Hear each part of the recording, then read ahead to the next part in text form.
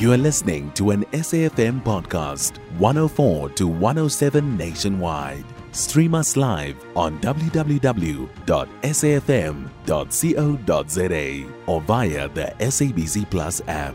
SABC News, independent and impartial. Consumer Corner on Weekend View. Now, Consumer Corner, emergency measures need to be accelerated to curb chicken shortages and price increases. That's the word from the Association of Meat Importers and Exporters of Southern Africa. The organisation says speed is of the essence in rolling out emergency measures to mitigate the inevitable poultry shortages and price increases due to the recent outbreaks of highly pathogenic avian influenza in the country. To tell us more, we are joined on the line by Paul Mathew, who is CEO of AMIE, the Association of Meat Importers and Exporters. Is the state of poultry in the country in a state of crisis?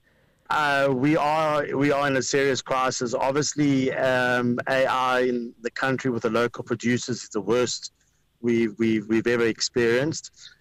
Minister Patel said that it was a crisis situation, and therefore he asked ITEC to investigate the possibility of a rebate to allow imports to come in at a much better price to ensure that we would have a poultry for the festive season. However, that's all happened, but the wheels below are moving very, very slowly in terms of understanding what that rebate will look like, when it will be applied. So I think the consumer in South Africa is going to have a shortage of poultry over the festive season. Please speak a bit more about where you say things aren't moving, and in particular about the rebate. What are the points of contention, if you will? What makes it so difficult to actually move as quickly as possible in that regard?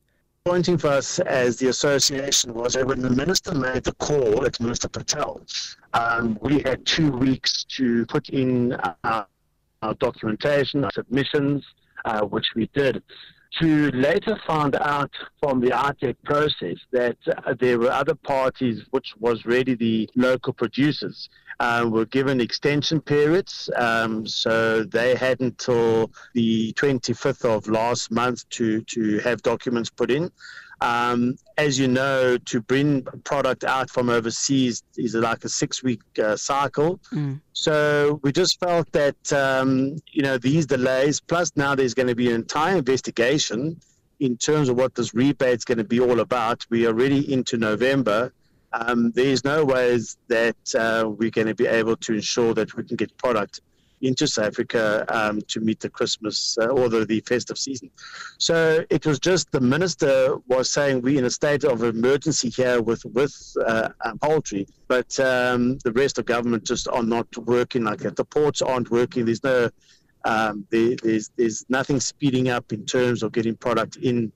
It's just he made the call, but the mechanisms below just aren't adhering to that call. And is it a case really of exporters not wanting to work at a loss in trying to ensure that South Africans have chicken over Christmas lunch? So the situation, I think, that is the biggest issue here is once again from the local producers. So they are obviously very against this rebate being applied for the importers. So what happens is that when they apply all these tariffs, which are linked to the imported product, they obviously gain as the local producers with that they can up their price, and which the consumer then has to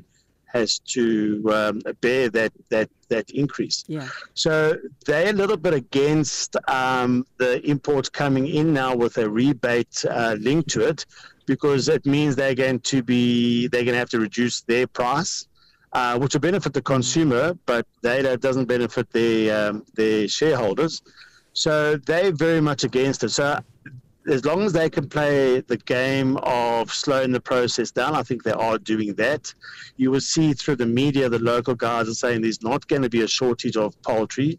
And that's just not true. I mean, we do know for a fact that the cold stores are almost empty in terms of product. I know for a fact that local producers are coming through to AMIE members to buy product, which is imported product. So there's definitely going to be a huge shortage, but they're not playing that narrative. They're saying, no, there's not a crisis. And that's just purely to keep imports out of the country.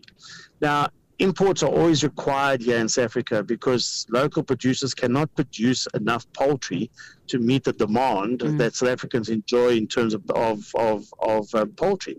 So you always have that 20% supply that needs to come in on the import side.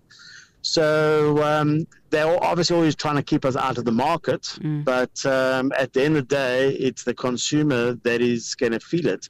So they're going to feel it with no supply, and if there is going to be supply, they're going to feel it with the price, because obviously the local producers now, on a supply and demand thing, they're going to up the price. Just finally, Paul, what perhaps are the few emergency interventions that you know, if implemented just over the next couple of weeks, can in fact be game changing? Yeah, I think there's a very important intervention that needs to happen. So obviously, it's going to take at least a year for the local producers to get out of this AR situation. I mean, it's been devastating to the local stocks. So that's going to take time. But, you know, we have been working with Minister Patel and Minister Didiza on the poultry master plan. And I just think that is obviously a vehicle that could be used now and say, well, let's relook at that master plan. Let's rather have a strategy for the sector and for the country. In fact, when we have these breakouts of AR, we've seen breakouts of FND in the beef. We need to plan for this properly. So we need to have a proper strategy and not do crisis management.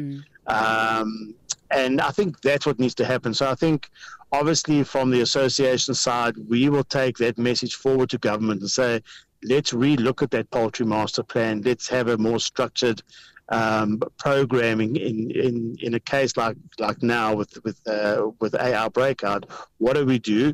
And that the consumer both has product and also doesn't have a very expensive product. So I think that's the way to go. Paul, appreciate your time with us this morning. We'll have to leave it there. Paul Mathew, who is the CEO of the Association of Meat Importers and Exporters of Southern Africa.